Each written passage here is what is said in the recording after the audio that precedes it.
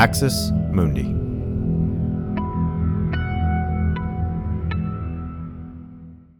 If you're struggling to lose weight, you've probably heard about weight loss medications like Wegovy or Zepbound, and you might be wondering if they're right for you. Meet PlushCare, a leading telehealth provider with doctors who are there for you day and night to partner with you in your weight loss journey. If you qualify, they can safely prescribe you medication from the comfort of your own home. To get started, visit plushcare.com/weight-loss. That's plushcare.com/weight-loss. plushcare.com/weight-loss. This episode is brought to you by Shopify. Do you have a point of sale system you can trust, or is it a real POS? You need Shopify for retail. From accepting payments to managing inventory, Shopify POS has everything you need to sell in person. Go to shopify.com/system, all lowercase, to take your retail business to the next level today. That's shopify.com/system. You're listening to an Irreverent podcast. Visit irreverent.fm for more content from our amazing lineup of creators.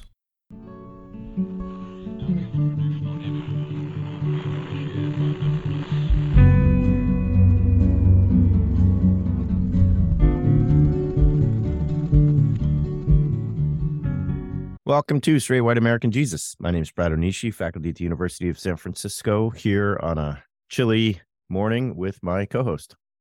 I'm Dan Miller, professor of religion and social thought at Landmark College. Always nice to be with you, Brad. You too. We're heading into what I take to be, Dan, the worst part of the school year. I always tell my students, like, fall semester, you get kind of tired at this point, but then it's just Halloween, which is like super fun. And then you look forward to all these other holidays and you're like, all right, I can do this. Spring semester, you're just like, it's March. And, I took a nap because I was tired and I feel worse. That's how exhausted I am, right? That's how I feel like how March works. So I will not be here next week, Dan. And you'll be here hosting with our colleague and friend of the show, Annika Brockschmidt, because I hate to tell you this, but by Friday of next week, I will be at a family reunion on Maui. So there you go. I'm pretty excited about that. And March sucks. All right. It's a rough March.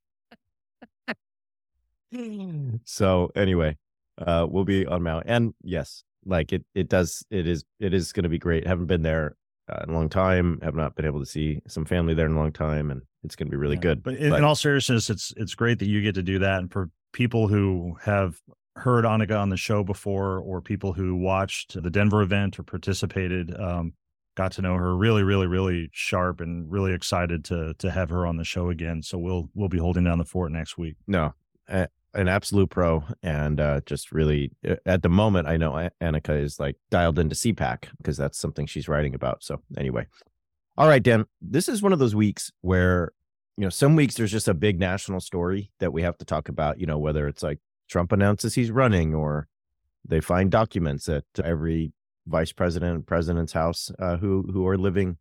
At one point, I thought they were going to find classified documents in like Richard Nixon's grave or whatever. But this is one of those weeks where, like, nationally, there's a couple of things happened. It wasn't a ton of like just naturally sort of obvious stories for us to cover.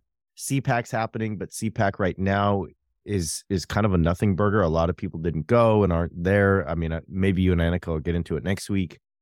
Merrick Garland spoke in front of the Senate. There was some back and forth, but so we have what I would take to be kind of three particular stories particular to Christian nationalism, to the religious right, and they're somewhat local in some sense. And what I mean by that is one of them is actually local. It's going to focus in on a law in Idaho, but the others are kind of local to this show, meaning they're about kind of issues that really we care about when it comes to Christian nationalism and the religious right and evangelicalism. So we're going to start with an article a lot of you have been hearing and talking about that appeared at the Gospel Coalition. It's actually a chapter of an upcoming book that's all about, we'll just say, sex and gender. So I'll just say that for now. I'm sure there'll be more words later. Going to get into a nice piece at Rolling Stone that outlines the National Association of Christian Lawmakers, which is basically a Christian nationalist policy engine. And then we'll finish by talking about a proposed law in Idaho on what is allowed to be read in schools and studied in schools and things like that. So that's where we're going today. All right, Dan, there's been a lot of cringe and a lot of people in shock and awe at something that appeared at the Gospel Coalition's website this past week. So I'm going to turn it over to you to take us through it.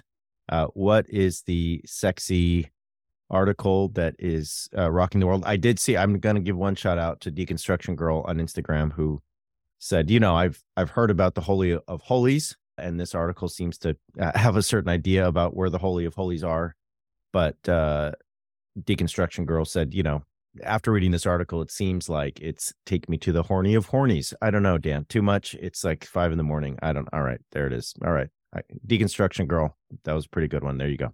All right, Dan, go ahead. After that, I don't know how you won't succeed after that setup. So there it is. Yeah, it's true. It's a low pitch over the plate. So thanks for that. So yeah, so this article popped up under the title. It was something like "Sex won't save you, but points to the one who will."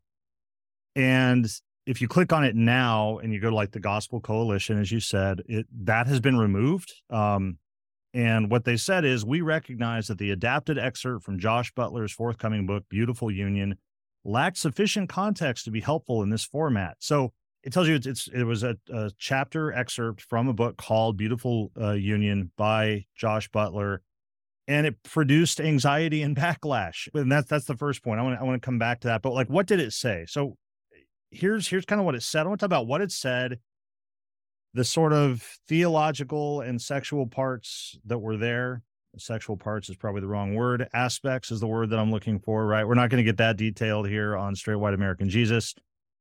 And what I think is significant about that, and I think we could riff on this forever, but I'll, toss it your way for your thoughts. But basically what it starts with is an account of the author's view of a biblical sexual ethic. And it's basically the notion that so first of all, it's completely cis heteronormative, right? There's no question here of queer folk. There's no question of trans folk. There's no question of people having sex with people with the same body parts as them, or the same sexual or the same gender identity or whatever, right? So it's a cis hetero, sex only happens in a monogamous marriage kind of model. It's the purity model of sex and sexuality, but it's pretty explicit and clear that the gender roles in this are set. Men are the active members in sex. They are the penetrative members in sex. They implant the seed in the female partner. The female partner is passive and receptive. The term submissive rolls around in here, right, is to be submissive to this. And this is the sort of natural sexual expression within what is taken to be a natural order of the genders as divinely appointed and so forth. Okay. Problematic enough for lots of reasons. We'll get to that. Theologically, then, this is taken and said, well, this is the model of spirituality, right? The Bible says that the church is the bride of Christ, and just as the woman is the passive recipient with this with the male partner who initiates sexual activity and penetrates them and so forth, so God is the initiator. We are the one who received God's word. I think it specifically says that God implants the seed of his word, which takes life in the church, and, so on and so forth. Okay. Created an uproar. That's why we're talking about it. That's why we're hearing about it and so forth. Lots of reasons why people don't like this. Obviously, people get upset that clearly, even within a cis hetero union, this is a problematic conception of sex and these notions of submission and a lack of awareness or discussion of sort of mutuality or female activity or whatever. And then carrying to that, lots of people were upset and said this gives like basically a really rapey view of God in the church, right? God forcing God's self on the church and so forth. All of this should be criticized. For me, like ground up, it should all be criticized and thrown out. But here's what's interesting to me, if we look at it as kind of a religion and pop culture sort of thing, is it's not just people who reject all the ideas of purity culture who are upset by this. It isn't just anti-Christians. I don't think it's just evangelical, deconstructed people who are out to, convince everybody they shouldn't be evangelical. I think there are lots of religious conservatives and evangelicals who were really, really uncomfortable and or offended by this. Why do I say that? I've bumped into a few things online, but I also say because the Gospel Coalition had to take down the excerpt and basically pass it off to the book. It means enough to me of their readers were like, whoa, what is this? This is problematic and so forth. And that's why they say it lacked sufficient context to be helpful. They're basically saying, no, read the whole chapter. It all makes sense. Folks, it doesn't change if you read the whole chapter, right? It didn't lack the context. Here's why I think that's significant is because I think it's significant that there are some evangelicals who don't like this, but I don't think that they understand how much this is an expression of evangelical faith. Why do I say that? First of all, these views of male and female roles in sex and sexuality, that's like evangelical sexuality teaching 101. The view that this applies to the church, that's number one. There's a model of, Christ as the church as the bride of Christ. There's a long tradition. You know this. People who study church history know this. If people are familiar with their Bibles, there's a book in the Hebrew Bible called the Song of Songs. It's a very erotic poem about sex between a male and female partner. Early on, as in centuries and centuries and centuries ago, the church was really uncomfortable with this and started interpreting it as a metaphor. A metaphor for what? A metaphor for the relation between God and the church. So when this person comes along and advances this, he's not saying something that should shock or appall evangelicals. All the pieces are there. If you hold that there is this biblical model of the bride of Christ and so forth, and it's an important and, if you hold things like gender essentialism and gender complementarianism and views of male headship and submission and so forth, and you bring those things together, this is a completely logical expression of both human sexuality and the relation of Christ and the church, right? So what I find interesting is you get these people who are upset about this. And again, I'm really interested in the evangelical people who are upset about this, because they'll talk about, no, that's not, it should be more mutual. It should be more loving. It should be more this. This isn't the model of like the church is the bride of Christ and so forth. And my response is, if you don't like this, you need to pay attention, because you can't fix this by just trying to be a kinder, gentler, slightly more inclusive evangelicalism, right? You cannot say there are only two genders and they're male and female, and they have these naturally appointed God-given roles in the bedroom and in society and so forth, and not have it go in this direction. This book, for me, is the logical conclusion of that theology, and that what we would call a theological anthropology, right? An account of what the human person is in sex and sexuality and so forth. And part of why this strikes me, I guess what we're talking about this is I've had this conversation with evangelicals. I've had this conversation. I know you have too. I've had it with coaching clients when people say, what I don't like about purity culture is all of this. This is where it goes, let alone the fact that there is no space for anybody who's not straight, who's not cis, whatever. Well-meaning evangelists, no, that's not where it goes. And you're like, no, it really is. It's all there. The pieces are all there. And if you put them together. So what strikes me about this is that I think it highlights that even for evangelicals, the challenge I would place them is, or religious conservatives, if you're not comfortable with that vision of sex and sexuality, your problem goes deeper than just, we need to learn to be nicer to each other, or talk about mutuality, or temper the commands of women to be submissive to their husbands by talking about mutual submission and things like that. Again, to plug my little tagline, right? It's in the code. It's written in. And if you have problems with that, once you start tugging at that thread, it unravels a lot. Once you start saying, well, you know what? I know the Bible maybe says these things, but we need to think about sex a different way. Well, that's going to make you rethink LGBTQ issues, right? That's part of why I'm not an evangelical, is because I started tugging at threads like that. If you don't like this language, this application of the notion of the church as the bride of Christ, but theology matters to you, you're going to have to rethink what bride means and what that is and how that relates and so forth. I taught this once, that passage, the church is the bride of Christ, in a class, and I presented it as a sexual image of the divine. And it was amazing, Brad, because my students who were not Christians, they were very clear to tell me they weren't Christians, did not see it as a sexual image. And I was like, that's really weird to me. And they're like, why is that weird? I'm like, well, it's weird because usually when you think of brides and grooms getting married, and then like, what do they do after the wedding feast? Like they go off and they have sex. That's like, it's kind of built into the idea, right? Like it's in the metaphor.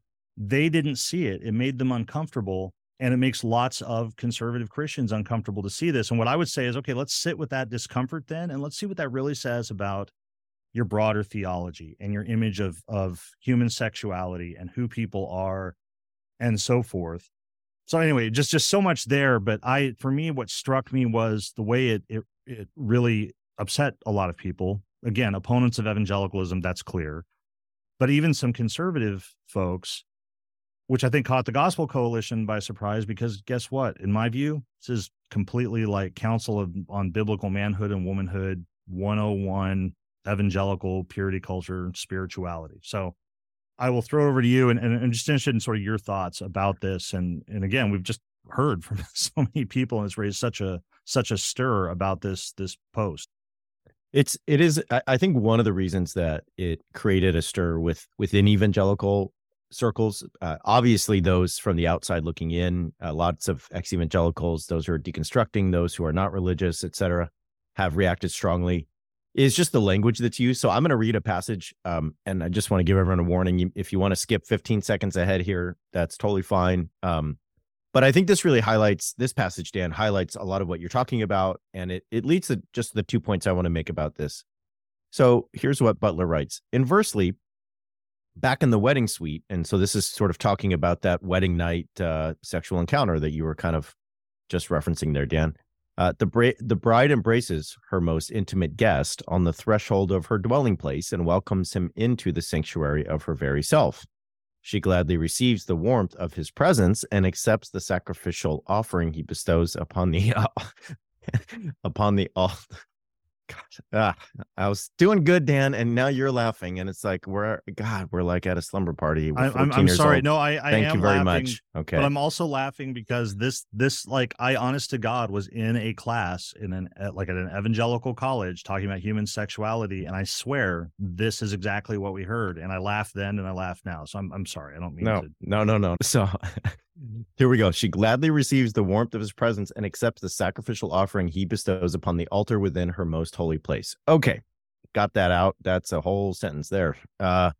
So a couple things that this does. So that kind of language, I think there's just a lot of evangelicals who are like, even though this is an outworking of our theology, that kind of sexual imagery scares me and it unnerves me. And it also does something that evangelicals, even though theologically it makes sense, as you just outlined, Dan, I think in practice doesn't make sense to them, which is it makes God and sexuality something that go together. And I think for so many evangelicals, even if they talk about, oh, we're married now, sex is allowed, sex is a God-given gift, everyone can kind of give lip service to that. But there's still, I think, if you're going to survive in evangelical purity culture and evangelicalism in general, you just have to do this thing where in your mind and your body, you're like, God good, body and sex bad, and just keep them separate. You know what I mean? And this does not. This really brings it all to the fore. I have 2 points, though, that I want to make. One is that, and many folks have made this online. I'm not the first. And so a lot of folks have already been talking about this. But this reduces, the most holy place that is talked about here about a woman, right, is ostensibly in the passage, her sexual organs and so on, rather than her, as Ryan Staller pointed out, just to think of one person, rather than her brain or her heart, or, there's so many other places that might be the most holy place, the most important holy aspect of a human being. But here it is the sexual organs, and those might be the most private place, but are they the most holy place? There's a lot to be said there. Following on what you said, this is problematic in so many ways when it comes to the power dynamics, the consent dynamics, the submission dynamics. But it does something that I have made the case for in the past, which is that purity culture and evangelical theology in general does so much work to convince you that it wants to resist the objectification and sexualization of people by the world, by the big, scary, bad world that thinks sex is just fine. People having sex all over, on the bus and on a street corner. And what's next? Are we going to allow people to have sex with rocks and trees? And, okay. This is all the stuff you hear in church. But let me just say something clearly. And I have a whole episode on this from my series that ran like a year and a half ago, Mild at Heart, on masculinity and sex after purity culture. Purity culture reduces people to sex because what it says about you is, what's your most important? Who are you in essence? You are either a man or a woman. What's your purpose in life? Well, right, as a man, your purpose is to be the assertive masculine partner who, helps to bring forth God's bountiful creation by impregnating his wife. And if you're a woman, your role, as we just read in this passage that we both giggled at, is to allow your bridegroom into the most intimate guest on the threshold of your dwelling place, so that you can, fulfill your role as his sexual partner and again become pregnant and reproduce. Here, the point for me, and I'll be brief on this, is just for all the talk of, the world wants to turn you into a sexual object, and it turns everything into, the world's obsessed with sex. Have you turned, when we were kids, Dan, it was like, have you turned on the MTV Awards? It's Britney Spears is up there kissing Madonna. Did you watch the Super Bowl halftime? Oh my God. This is just a really good example of how this culture turns everything into sex. It reduces people to their sexual identities. Are you straight? Are you not? Right? That's the first question. There is no room for any diversity because the very first preoccupation of this culture is your sexual identity and your gender identity. Okay. So for all the talk of resisting sexual obsession or preoccupation or reduction, that's exactly what this culture does. The second really piggybacks on what you said about the Song of Songs. And I if you listen to the show, this is a thing for me. I used to teach a whole class called God, Sex, Love. And what we would do is we would read the Song of Songs and we would talk about it. And one of the things I would introduce to the students is, yes, Jewish and Christian sources have made this into a metaphor for a long time. So if we have the metaphor of God is the groom, the man, God is the man in this heterosexual relationship, and everyone else is the woman, okay? What I love every time, so I feel like, Dan, you're really good at bringing out the paradoxes of evangelical culture. Like the way you just described everything, you were like, hey, why is everyone upset? This is what evangelical culture says. Like, I feel like, young Dan that we talked about last week, who's like subverting his theological elders, is really good at that game. My game has always been, if you know me, this is true. I just take everything so far that I ruin it. That's basically, if you know me, that's kind of what I do, right? I'm the oldest brother, and I just do everything so extremely that it's ruined, and then I have to find a new thing to do. So, we'll see what happens with this podcast. But anyway, here's what I always tell the butlers of the world when they want to tell me about the bride of Christ and the bridegroom is, this is cool. I really love this. I actually am enjoying this. And what this means to me, Mr. Butler, writing about submitting the most holy place, is that when it comes to my relationship with my wife, you're telling me that, yes, I am the image of Christ. I'm the bridegroom who is doing all of this visiting of the dwelling place and blah, blah, blah that you talked about. But when it comes to my relationship with God, it seems like I'm the bride. Is that right? Yeah, it is. Okay, I got it right. Okay, so I'm the bride. All right, great. So when am I most truly myself? When I'm in my relationship with other humans or with God? Oh, with God? Okay, so when I'm with God, that's when I'm most me? Great. So you're telling me, just by deduction here, that I am most me when I'm with God, and when I'm with God, I'm the woman in the relationship. That's okay. So I just want to get it straight here, Mr. Butler. I am spiritually female, and that is actually the essence of who I am and how I should see myself in my most true and most holy image of who I am, because that's how God sees me. That's what you're getting uncomfortable now, Mr. Butler? Okay. See, you want to leave this coffee shop we're in? Okay. Right. Here's the point. You're telling me I'm the bride of Christ. Awesome. So you know what happened, Dan, throughout history, and I know people listen to this show know this, is male readers of the Song of Songs, they skipped the whole marriage part. They're like, I'm not going to marry a woman. I'm going to marry Christ. I'm going to go be a monk. I'm going to go be ascetic, meaning I'm going to resist the worldly temptations of a marriage. I'm going to live in a monastery or in a cave somewhere, and I'm going to see myself as the female partner of Christ, who is anticipating his wedding day or her wedding day or their wedding day when he dies, she dies, they die, and they meet Christ, and that wedding feast, sexual union actually happens. So what Butler doesn't realize is that the outworking of this theology is what Howard Alberg Schwartz calls the homoerotic dilemma. It creates a situation where if I am a cis man embodying this theology, when I'm with other people, when I'm with my wife and Mr. Groom, a sort of male, dominant, masculine dude. But when I'm with God, I'm the bride. I'm the woman. I have to see myself in my most pure essence as female. Okay. And this, of course, piggybacks along with St. Paul saying there is no longer male or female. There's a whole sort of way that gender is rendered spiritual and fluid. And there's also this piggyback with Paul in 1 Corinthians 7, where he says, don't marry if you can be strong enough not to. So the point, I guess, Dan, and I'll stop here, is just, I don't think Butler realizes that the outworking of this theology is one that says you are spiritually, you are feminine and female. That's what I hear. So I'm going to go embrace that. And if I want to be the best Christian possible, screw marriage.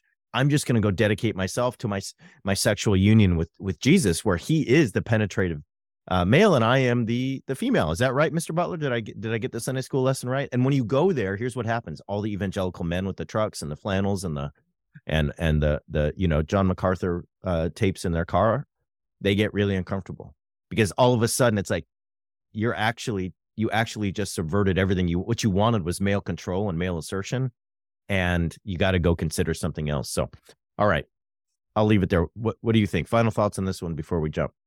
So I make all those same points and love it, right? When you have this super homoerotic kind of tendency in this tied with a homophobic church, transphobic church, whatever. I have intentionally, again, in another class, it was religion and pop culture. So we're talking about pop culture and, we're showing bumper stickers and we talk a lot on here. We talk about people who talk a lot about sort of a hyper masculine, muscular Christianity, hyper masculine notions, real men love Jesus and so forth. And I propose this is like, these passages, it should be, I guess, real men get topped by Jesus, right? Like, and if you really, really want to freak out that audience and show exactly those tensions there, it's to bring this out. It has always fascinated me that it's like right on the surface. It's not a big leap to say, it says the church is the bride of Christ. You say that only men can be pastors and so forth. And the church is a fundamentally like masculine institution and so forth. As the last point I made, this is one of those reasons, one among many, why when those same groups that are so uncomfortable with this are also the ones that claim to be biblical literalists, they want to be biblical and so forth. And when I tell people, we just cannot take that language at face value, because on something like this, they absolutely do not want to be literal. They turn it into a metaphor, which doesn't really work. Because you're like, okay, but why that metaphor? Like, right, the metaphor is still there, and they're just pressed further and further and further from that. So yeah, it can be a really provocative point. And I think that unknowingly, I guess, this book like just kind of wades right into this and raises all of those discomforts.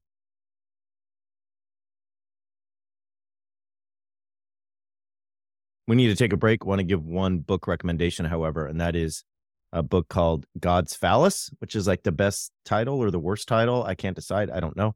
But it does talk about this whole set of issues in ancient Israel. It's not a totally quick read, but it's by Howard Alberg Schwartz. I did read this book, Dan, as a grad student, and I would have it on the bus when I would ride to school and be reading it. And it was not a good way to make friends, it turns out. But you live and learn, okay? We'll be right back. Let's take a break.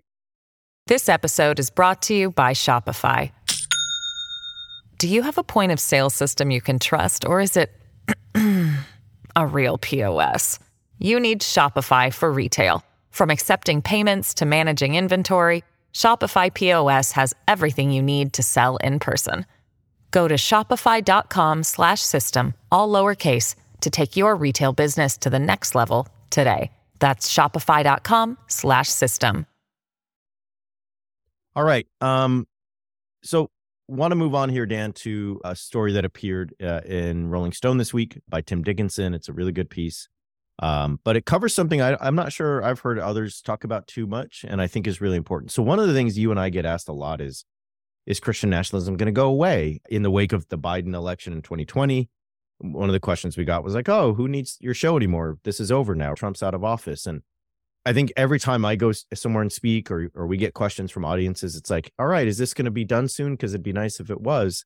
And I think this piece at Rolling Stone really is a good reminder that it's not. So the piece is really focused on a man named Jason Rapert, who is the leader of the National Association of Christian Lawmakers. The National Association of Christian Lawmakers, or the NACL, is basically a Christian nationalist policy machine. So some of you may be familiar with ALEC, the kind of mock policy think tank or policy factory that really allows like big donor, libertarian, and elite Republicans to basically write the policies they want to see as law and then play them out and propose them to state and federal lawmakers at conferences and in various venues. ALEC is an overwhelmingly powerful part of the Republican ecosystem. There's a lot of history with ALEC and the religious right and others we won't go into today, but it's a fascinating history. The Christian nationalist movement, the National Association of Christian Lawmakers, according to Dickinson, is the first of its kind organization. It aims to advance biblical, quote unquote, legislation in America's state houses. These bills are not mere stunts or messaging. They're dark, freedom-limiting bills that in some cases have become law. So what Dickinson points out is that the NACL played a significant role in the legal fight that eventually helped to overturn Roe v. Wade, okay? And so NACL member Brian Hughes, who's part of the Texas legislature, was one of the leading voices and helped pass SB 8, the bounty hunter bill, that outlawed abortion in Texas by allowing private citizens to sue women who terminate pregnancy. So we talked all about that bill. Many of you listening will be familiar with it. This is the, like, if someone's having an abortion, if someone's helping with an abortion, you can all become bounty hunters and turn them into the state and blah, blah, blah. Well, that was an NACL person. Okay. That was somebody who's part of this National Association of Christian Lawmakers. All right. The NACL logo is as you would guess, Dan. I think if I made you guess, you'd probably get this on like the first, second, or third try. But the logo is a Crusader's shield, so red emblazoned with a white cross. And one of the things that Dickinson argues, and I think this is actually the most important part, is that the NACL represents Christian nationalism on the legal offensive. That we want to basically take control of the country's laws and policies in the name of a certain Christianity. So Rapert is quoted in the piece as saying that the NACL is at the forefront of the battles to end abortion in the individual states and also seeks to drive queer Americans back into the closet. That's Dickinson, not Rapert in that last part. For far too long, Rapert insists, we have allowed one political party in our nation to hold up Sodom and Gomorrah as a goal to be achieved rather than a sin to be shunned. So right now, the NACL has members in 31 states. It has like a dozen or so model laws that its members can introduce in legislative bodies around the country. So if you're a member of the NACL, you can basically take this to your state legislature and you can introduce the laws that have already been modeled and mocked up and written for you by the NACL. That's how these think tanks work, right? If you wonder how state lawmakers and federal lawmakers often have the time to sort of write and do this, well, a lot of time it's being written for them. And in this case, it's being written by the National Association of Christian Lawmakers. Now, there are people involved in this. You're like, well, who's there? Well, we have Mike Huckabee. We have Sarah Huckabee Sanders. We have people like Dan Patrick, who is the Lieutenant Governor of Texas, Family Research Council President Tony Perkins, Matt Staver, president of the Liberty Council, which is a kind of big. The Liberty Council is often in front of the Supreme Court and arguing things on the part of conservative Christians and Christian nationalists. So all the people I just talked about are what? They're on the group's advisory board. Okay, so you can see here Christian nationalism in the very DNA or in the very code, to use Dan's language, of U.S. law and U.S. policy, at least in the attempts to get these things passed. As you would imagine, Rapert believes this is a Judeo-Christian nation founded on Judeo-Christian values, But he then goes into something that should be familiar to people who have been paying attention. He says that the United States is embroiled in, quote, a spiritual struggle that is predicated and prophesied in the 66 books of the Bible. Rapert does not want the separation of church and state. He thinks that's a myth. He thinks America's issues are because we have departed from God.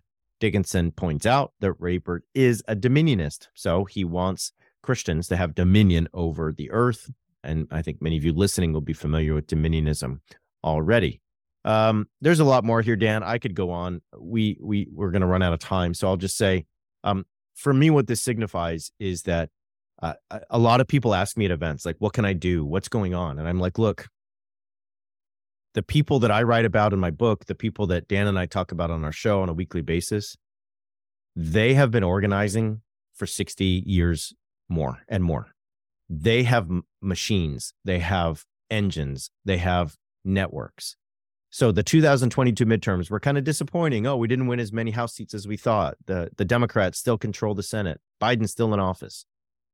They were never going to give up. They were never going to be like, oh, I guess we'll just do something else now. What I always say to people is, at every node in the American body, every tendon, every ligament, every muscle, Christian nationalists are trying to take dominion of it. And I think the National Association of Christian Lawmakers is a great example. Hey, we're going to mock up the laws and policies we want to see passed, pass them along to state and federal reps who will try to get them passed. And we're going to just chip away at the American legal system as best as we can, with this like clear and explicit language that Christians should have dominion of the country.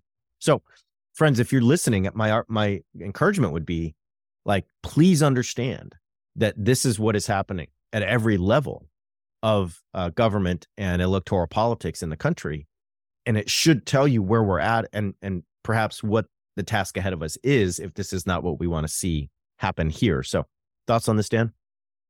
Yeah, so I mean, some that are clear, again, for the people who say that the stuff about Christian nationalism is too alarmist and it's not significant, whatever, again, it's just another example, like, here it is.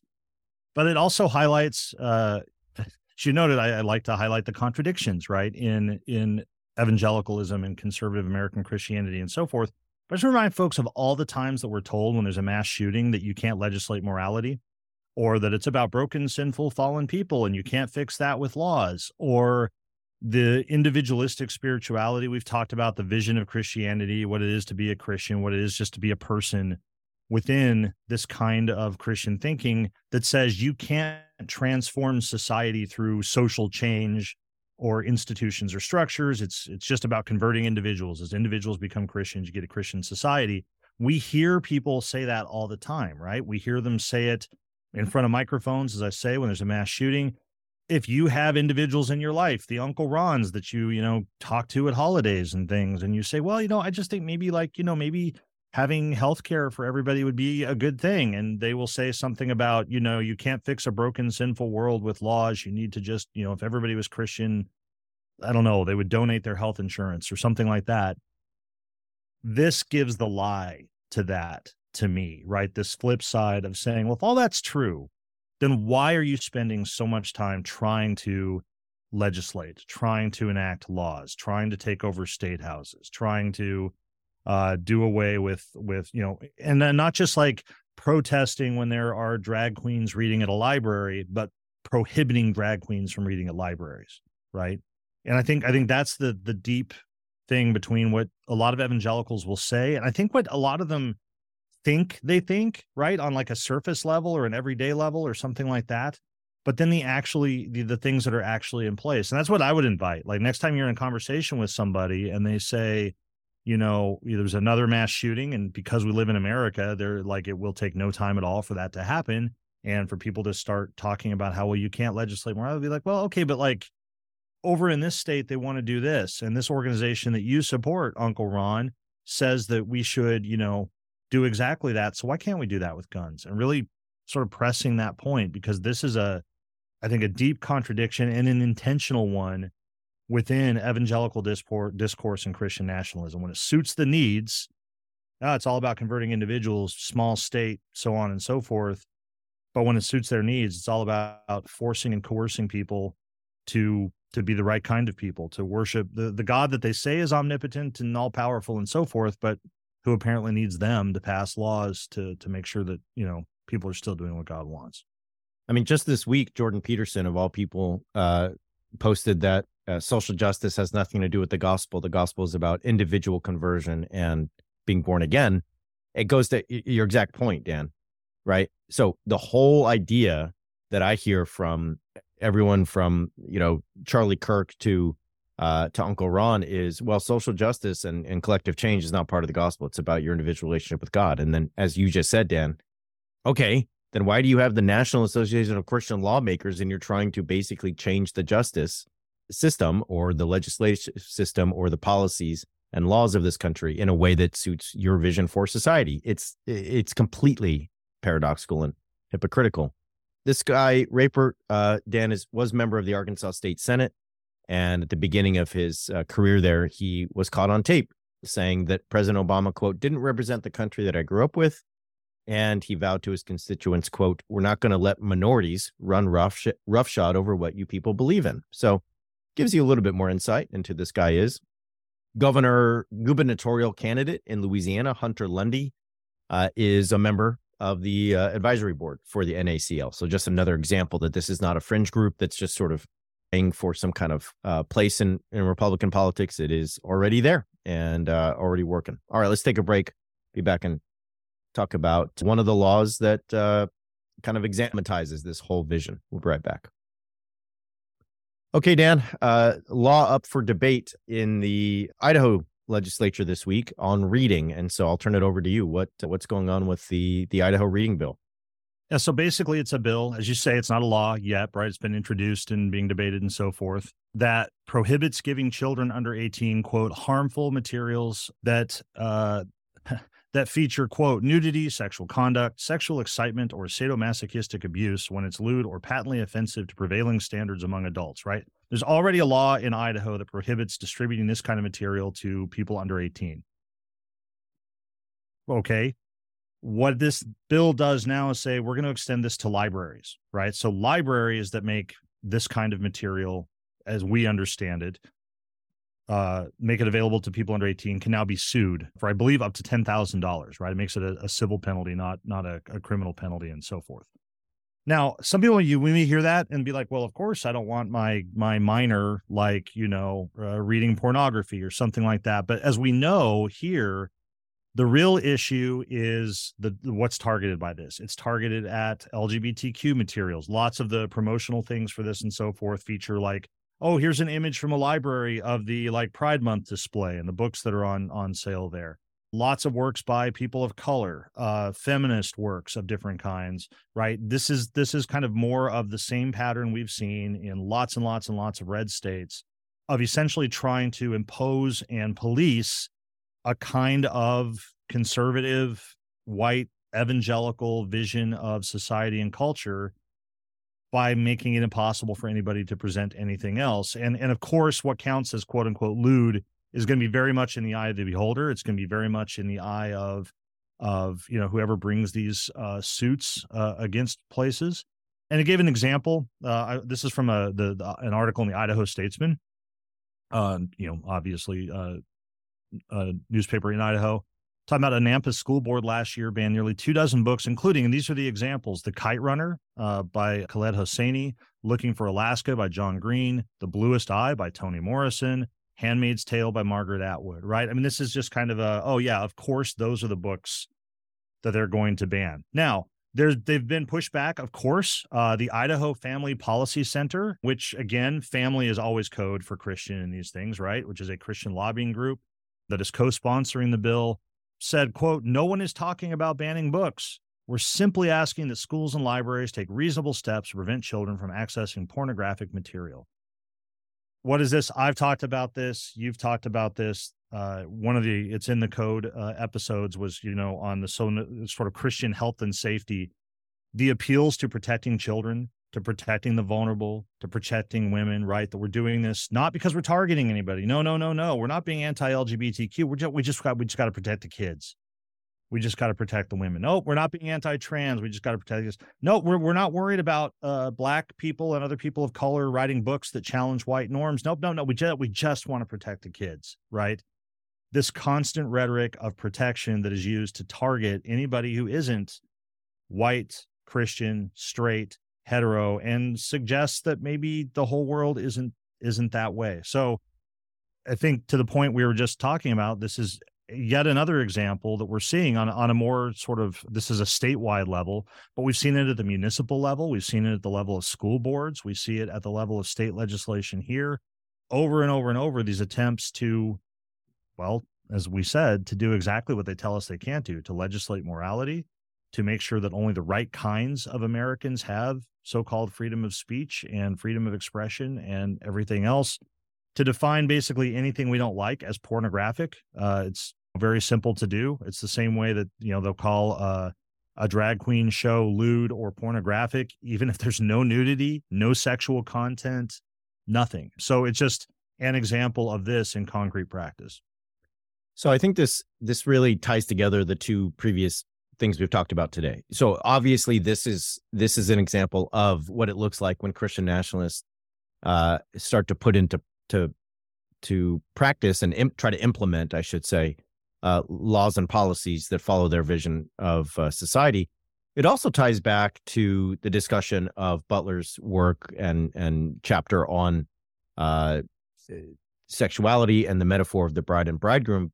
And here's what sticks out to me is that, speaking from personal experience, what evangelical theology and purity culture did to me was convince me that anything to do with bodies and desire and flesh at all, okay, is sexual, and sexual is bad, okay? So like when I'm 16, when I'm 18, and I'm trying to follow the guidelines of purity culture, Dan, and I know that we've talked to many people about this. We've both talked about this in our various series.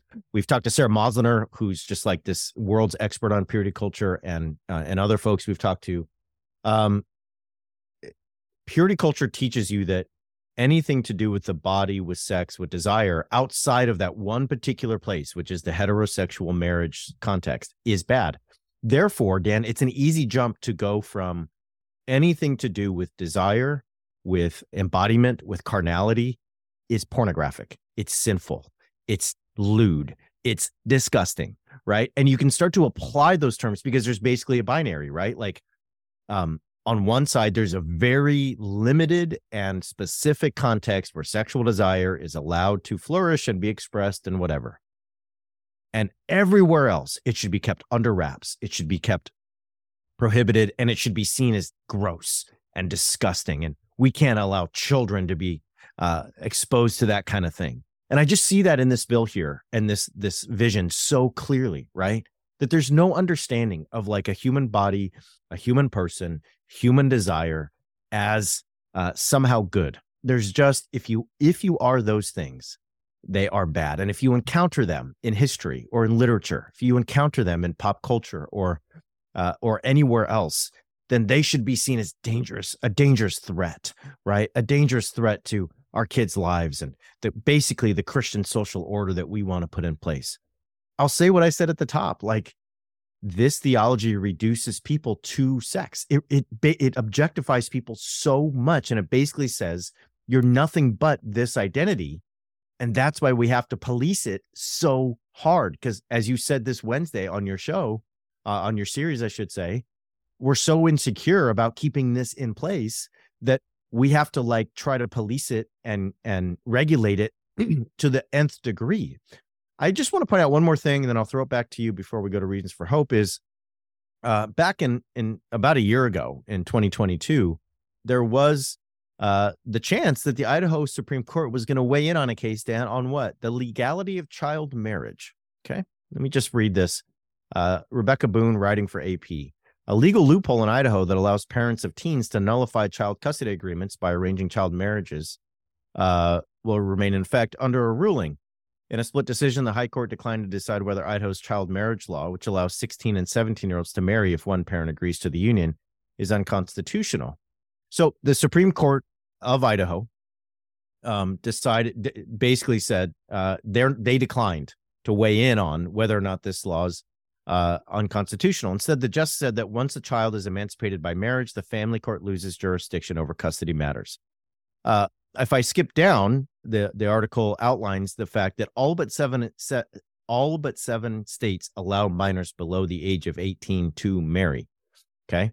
Nevada, Idaho, Arkansas, Kentucky have the highest rates of child marriage. We all know also that people under the age of 18 become pregnant and often seek reproductive health care, including abortion. And in a place like Idaho, and of course many other places around the country, they're told, no, you need to have the baby because that's what God wants. Here's the point. Dan, this law is like no one under 18 should see sexual materials. They're lewd. However, people under 18 can get married. So there's that. And yeah, if they become pregnant, they need to have the baby because they're clearly old enough and mature enough to be parents. So not old enough or mature enough to actually be introduced to, I don't know, a sexual relationship in a Toni Morrison novel, but definitely mature enough to take care of another child if they become pregnant and to get married. So there it is. I know a lot of people know that hypocrisy, but I think sometimes it's just worth bringing to the front. So any final thoughts, and what's your reason for hope? So just a final thought related to that, because you're right when you talk about this reduction to sex, right? And again, I've had this conversation with evangelicals, and it's still, I kind of get it intellectually, but it still blows my mind that they don't see this. When you say evangelical culture is absolutely fixated with sex. Yeah. And they're like, what do you mean? I'm like, just think about this. Look what's not being banned. It's not books with violent depictions of violence. It's not books with depictions of racism. It's not books with depictions of misogyny. And I'm not saying that these people are all in favor of racism or violence or misogyny, but the point is, the issue that always like floats to the top and is like the one that just absolutely occupies all the cognitive space, sucks all the air out of the room, is always sex and sexuality and bodies, as you like like this weird, it's like an inverse focus on the body, right? There's so much avoidance of bodies that it's like it's all about bodies, but as this like empty space that we sort of can't see through or something. So I think that's the telling point.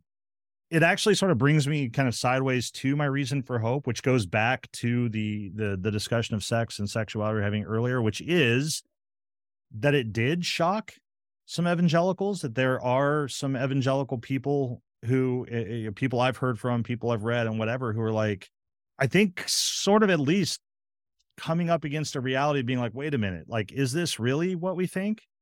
Is this really what we view sex and bodies and sexuality to be? And the possibility of that, I'm thinking a lot about purity culture right now. I'm teaching about it for one of my classes. And one of the things that you and others and Sarah and people who view evangelical culture have seen is there has been a maybe not momentous, but a pushback against elements of that. And this is something that I think adds to that. And I do see it as a hopeful sign. I find it interesting that the Gospel Coalition had to remove that excerpt. There aren't a lot of like non-conservative religious readers of the Gospel Coalition website. I take some hope in that. I'm under no illusion that, purity culture is going to go away tomorrow or anything, but I found that hopeful. My reason for hope is weird, but it is related to CPAC. CPAC, I think, we've been basically talking about what's going to happen in 2024. There's a brewing civil war between inter-GOP war or conflict between Trump and DeSantis. We're seeing that play out. They're starting to fight. They're starting to really go for each other. And Matt Schlapp, who is kind of the head figure at CPAC, has been accused of things related to sexual assault and harassment. So that's in the ether, but it means that CPAC is kind of really empty of certain folks. So like Mike Pence and DeSantis and Tim Scott and Glenn Youngkin, the governor of Virginia, and New Hampshire Governor Chris Sununu, and former Maryland Governor Larry Hogan are not there. Is this good news, bad news? I don't know. What it does show, though, is that CPAC really looks like the MAGA wing right now. Like Carrie Lake is there, for example, people like that. So it starts to look like CPAC is being siphoned off from some of the Republican Party. Now, is that good or bad? We'll see. But we are starting to see the infighting that I think that we have anticipated, and it really is going to be fascinating to see what comes of that. I still think there's a chance that if like DeSantis is the GOP nominee. Trump runs third party, and in a sort of Theodore Roosevelt weird, return of history thing with a twist. So anyway, that's all for the future, but I'm keeping my eye on that. So, all right. I want to thank you all for being here. Thank all our patrons, all the people that support us, all the people that make the show happen. Want to thank Emma Holbert for some research assistance this week.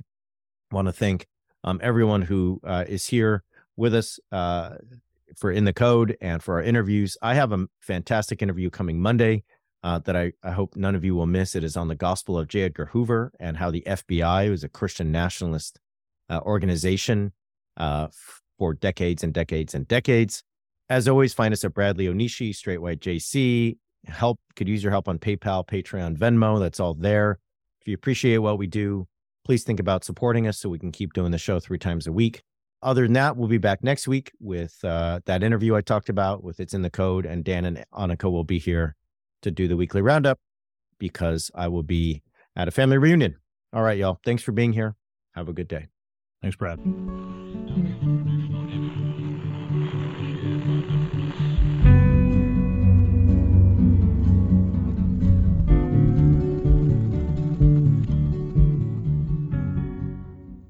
This has been an Irreverent Media podcast.